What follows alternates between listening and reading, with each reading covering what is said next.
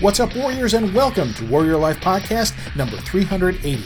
This is Buck Green sitting in for Jeff Anderson, and this week, the number of this podcast, 380, inspired in me some memories that I want to go over with you. Specifically, let's talk about 5 things that my father got wrong when he was teaching me all about all things tactical and all things EDC. Tactical firearms training, urban survival, close quarters combat.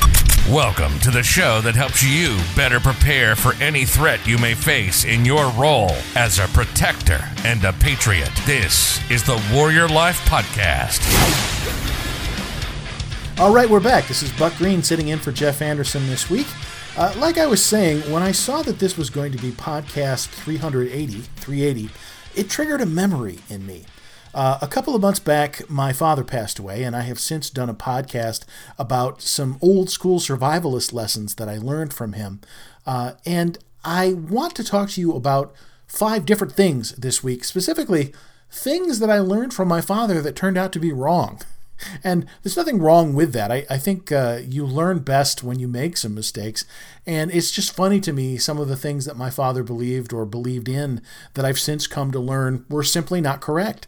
And that learning process has gone a long way for me. And there are certain things that I can't think about in the tactical world, in the world of everyday carry accessories, that don't remind me of him. Every time I see them, I think about him, especially now in light of, his passing away. You don't realize how much you've learned from someone often until you contemplate them being gone and everything that you took from experiencing their existence here on planet Earth, at the risk of getting a little too existential. So I want to talk about that this week. Before I do, though, there is no need to take notes. Don't worry about that. We now offer the cheat sheets for the Warrior Life Podcast in the Loot Locker section of the Warrior Life Academy. There's a link in this podcast, or depending on where you're looking at this, if you're looking in your podcast app, there's a link at the bottom of the description. If you're listening to this on the Warrior Life blog website, you can find the link at the bottom of the blog post. That will take you over to sign up for a free Spartan membership. It doesn't cost a thing. It will never cost you a thing. To be a Spartan member of the Warrior Life Academy, you get access to all kinds of great stuff like the Loot Locker and discounts and deals, which are different. Sometimes it's a discount off of the cost of something. Sometimes it's a deal you wouldn't know about otherwise.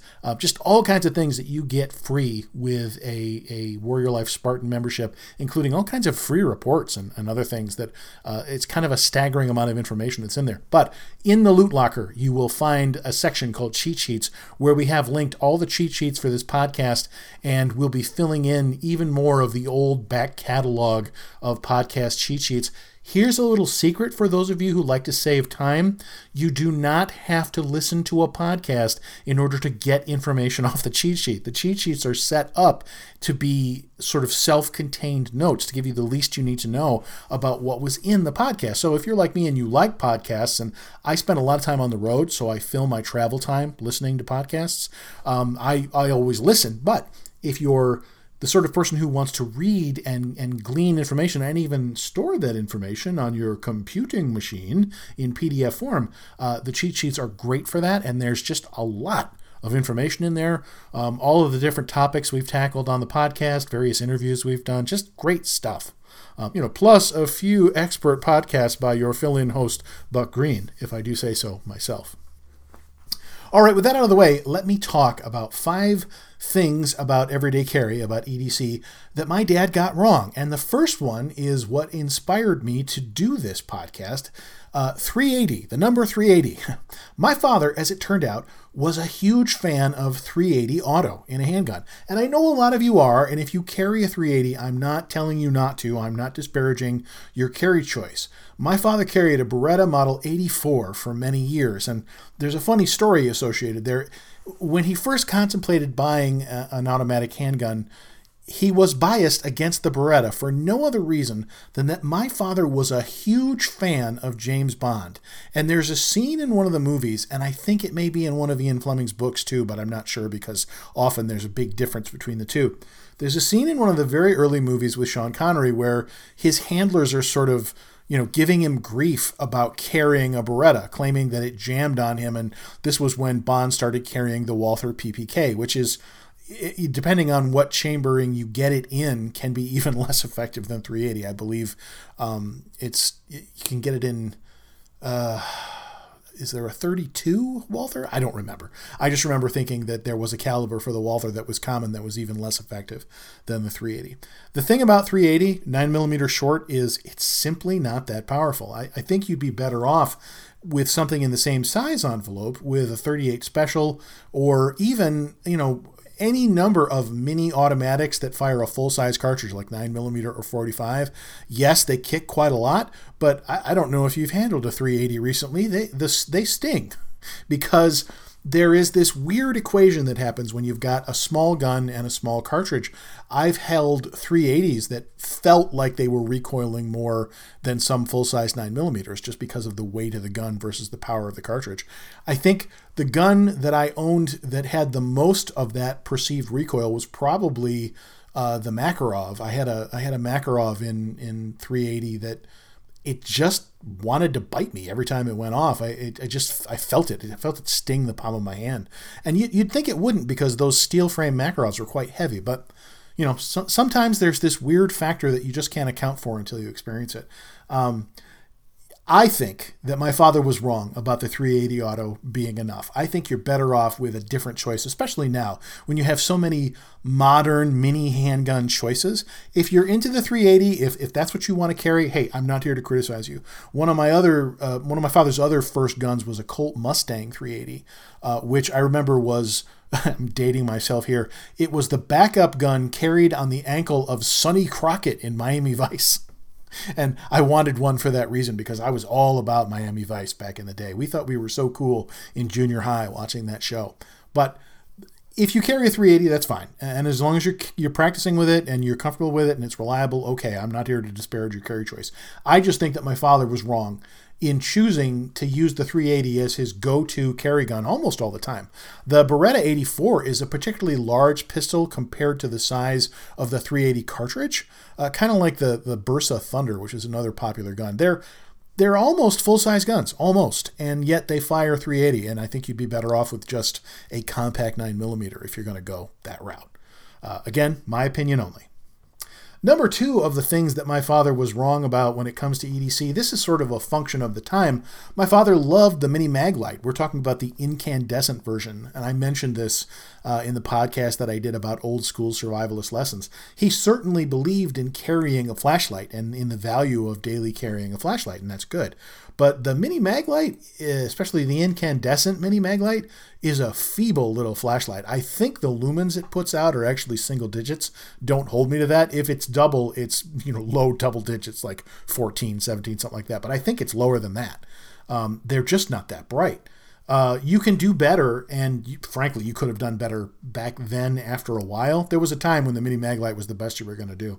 But today, and this will be important later, I'm going to come back to this. Today, not only are there many better choices in LED flashlights, you can actually get a lighter that has a better flashlight in it than a Mini Maglite flashlight. At least the incandescent version of the Mini Maglite flashlight. So I'll come back to that, but make a mental bookmark there. That's something that's important. Number three, and this is a big one that I think about every time that I clean guns, and that is, my father was a huge proponent of something called slide grease. My father taught me how to fire a handgun. As a matter of fact, that Colt Mustang 380 was the first handgun I ever fired in my life. And he taught me how to break them down, how to clean them, and we cleaned the guns after every time we went to the shooting range without fail. These are all good habits. But my father always used slide grease on the slides of his auto pistols. This is a little tube of black grease, and he would smear that goo onto the slide rails. And I didn't know any better back then. I've since learned that, no, don't do that. Do not use grease on the slides of your gun. Kind of like shock buffers, which is another product that nobody needs and nobody should install. Slide grease is a solution in search of a problem. You do not need it. All you need to do is oil your gun, and lightly oil it at that. You don't even want to over-oil it, much less gunk it up with slide grease, which can make everything worse by attracting dirt and debris and other gunk. You just don't want it in there. Lightly oil your gun, use the least amount of oil possible while still lubricating the gun, and leave it alone. I've since learned that that's the correct approach to firearms maintenance. But man, I remember that tube of slide grease that was in his gun maintenance kit that we took to the range whenever we went to the range. I have a lot of fond memories of going to the range because it was special to be able to go out and shoot. And I think he enjoyed being able to share that with his oldest son. But man, do not grease your handgun. It's not a good idea. Okay, number 4. This is something that I also learned from experience and from my father. He was big into Zippo lighters, and for years he had a Zippo lighter on his desk. I remember it was a Scrimshaw pattern lighter, and I actually have since come into possession of that very lighter. It was something we found after he passed away, and I'm really grateful to have that in my possession. But the fact is, a Zippo lighter is terrible for survival, and you've probably heard this before. You may have heard me tell you this before, for one reason, and that is that the fluid evaporates whether you use the lighter or not, and it evaporates quickly. You can try to forestall that if you have a Zippo that you want to hold on to for a while. I wouldn't say for long-term storage because it won't matter, but you can wrap electrical tape around the top of the lighter to try and close that seam a little bit. There are some styles of lighter that use naphtha lighter fuel that, have kind of almost like the stopper on one of those candle snuffers. They form more of a seal around the top of the wick in the lighter. That doesn't help a lot. It does help a little. The fluid will evaporate and will leak out. That's simply how it works. You can buy these sort of eternally lighting matches, which are really just wicks with a flint in the middle of the wick in the shape of a metal match that comes in a little reservoir that you screw down, and there's an O-ring seal. And those things are meant to seal to keep the fluid from evaporating. They last a while. Not forever, but they do last a while. But what you're doing is you're fighting physics. You're fighting against the evaporation of that fuel. The clock is ticking the moment you fill any kind of a lighter that runs on that sort of fuel. In my opinion, you are much better off with a modern alternative. The one that I carry is the Tough Tesla lighter by Survival Frog. I will include a link in the resources for this podcast. The fact is, it is a superb lighter. It's an electric lighter. It's rechargeable. So all I have to do is keep it charged periodically, and I'm good to go. If you were carrying this lighter in the field, you would have a means of recharging it if you also had a solar charger, which you should. So it is completely sustainable, even over the long term, to keep charging it and recharging it while it's giving you wind-proof electric arc flame potential when you use it. And the best part is, this particular lighter has a flashlight built into the bottom. There are copies of this lighter on the market. I've noticed them in multiple colors from various brands, probably all coming out of the same set of factories overseas. There's nothing wrong with those, but in my opinion, you're much better off going with the brand name Survival Frog Tough Tesla lighter. I think it's just a higher quality overall. So that is the lighter that I've been carrying for the longest time. And every time I use it, I think about my father's affection for Zippo lighters, and I think about the Zippo that I have. And my brain goes through this whole loop where, Zippos are cool, but the fluid will evaporate. What do? You carry the rechargeable lighter instead. So if that means anything to you, just take away from that a modern flashlight equipped rechargeable lighter is a much better choice, especially for survival, than for than a Zippo compared to a Zippo. Although, man, I would be lying if I told you I didn't also carry a Zippo. I love them. It's more of a sentimental attachment than it is any kind of utility. They're just cool.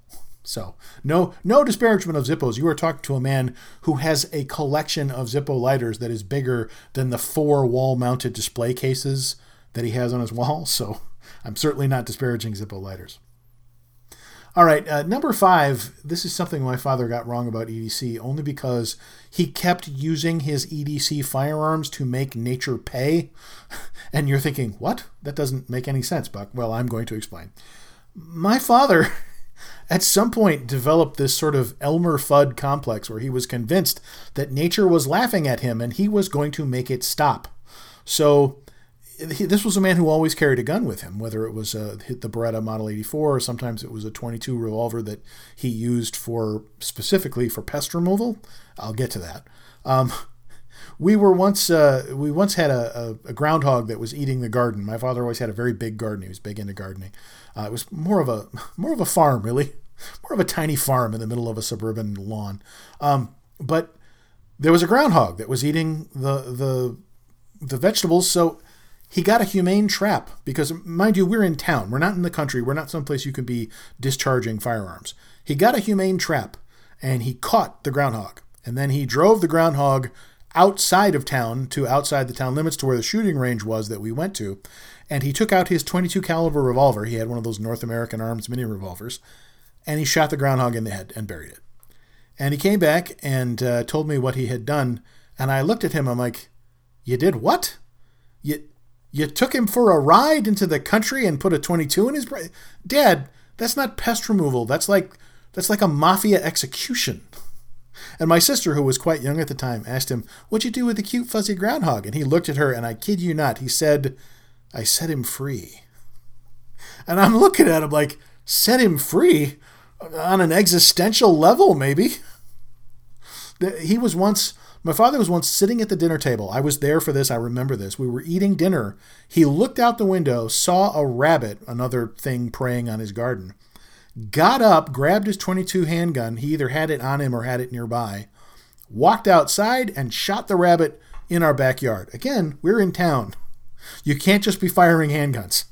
He got away with it because you can basically get away with shooting once, and as long as nobody directly sees you, they won't notice it. But there was also a time, I think it was that same summer, where I remember being in my room. We had, my sister and I had rooms on the top floor of the house that was once an attic that had been converted into bedrooms. So she was on one side and I was on the other. And we each had a sloping ceiling into which were built a couple of skylights. And I had the windows open. And so, it was a pleasant summer evening, cool breeze coming in from the night air. And all of a sudden I hear crack. And I thought, oh man, it was after July 4th. And I remember thinking, July 4th ended a few days ago. It is too late for fireworks. Well, that was not fireworks. That was my father, who was on top of a 2-story shed we built in our backyard. This was how my father operated. He looked up the square footage, the sort of the footprint he was allowed to build without a building permit when it came to putting up a shed in the backyard for storing things. And then he went up. And he built 2 stories worth of shed to hold everything he wanted. And I remember he built the ladder that took you from the bottom floor to the top floor. And I jokingly said to him, Dad, is this ladder OSHA rated?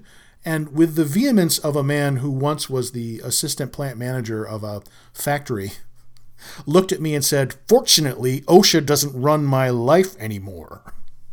And I was like, ooh, sensitive point. Okay, I'll leave that one go. But anyway, he spent the night on top of that shed, waiting for the rabbit to come out at night to get into the garden so he could shoot it with a .22 Magnum bolt-action rifle. Like JFK on top of the book depository, he was just up there waiting for his prey to show its head. So, and there were other incidents of this type. My father was legendary for this. There are rumors that he was once having a conversation with my brother-in-law, saw a rodent and pulled out his handgun and went shooting from inside a barn on his property. This was when he lived somewhere else. So the lesson here, beyond the funny stories, telling my sister that he set the groundhog free, the lesson here is that you really can't afford to be as casual with firearms, especially when they are your everyday carry firearms, as my father was. Because he was. The man was not perfect, and I'm not disparaging him, but he was way too casual with firearms. So much so that one time, before I was old enough to have a hunting license of my own, he asked me to come hunting with him, and I'm like, but I don't have a license, and I don't have a gun, and I can't help. He looked at me and he said, well, that's okay. You can drive the deer to me. And I remember thinking, half jokingly, this is how you're going to do it, isn't it? I'm not working out, and you've decided you've had enough. So you're going to take me out, quote unquote, hunting, and then you're going to come home and my mom's going to go, where's our son? And you're going to say, I set him free. And that's all I could think. I did survive. And he actually did. We did some handgun hunting together, and he did get a couple of deer over the years. He wasn't much of a hunter, but he did manage to get a couple. And I have on the wall downstairs in my shop, I have a plaque on which he commemorated getting his first deer back in the 90s. So it's kind of neat to have that. And I have a picture up in the shop of him, I think with that very same deer, that very first one. He had a picture taken of him with his handgun and the bandolier across his chest, and it was a fairly impressive buck. So, all right, those are the 5 EDC things my father got wrong. He was a big devotee of the 380 Auto. I'm of the opinion that there are better choices, although I'm aware you might disagree.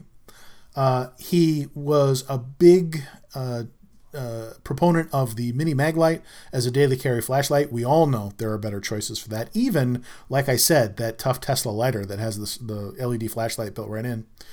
He was an advocate of using slide grease when maintaining guns, which is a big mistake. He was fond of Zippo lighters for survival, but as we know, they simply do not last long enough before the fluid evaporates, and you're much better off with that Tesla lighter that I mentioned, or a Bic disposable, anything is better. I mean, Zippos are great and they make a great flame, but man, they're never going to light when you need them to light if it's been any amount of time since you filled them. And finally, 5, my father was awfully casual with firearms, which is something that, as any of us are, if you're daily carrying a firearm, you simply cannot afford to be. This is not the 70s or the 80s. It's not even the 90s anymore. You've got to be way more careful with guns, just as a matter of habit. And I think we all know that. All right, that's about going to do it for the podcast this week. I can talk, really. I have been Buck Green in for Jeff Anderson. Until next time, prepare, train, and survive. You've been listening to the Warrior Life Podcast. We hope you've enjoyed the show. You can help us spread the mission of self-reliance and self-protection when you rate us. And leave us a comment wherever you enjoy these podcasts. And don't forget to check out our posts and videos on our social media channels. You'll see a full directory when you visit our website at www.warriorlife.com. We'll see you next time. This has been the Warrior Life Podcast. Prepare, train, survive.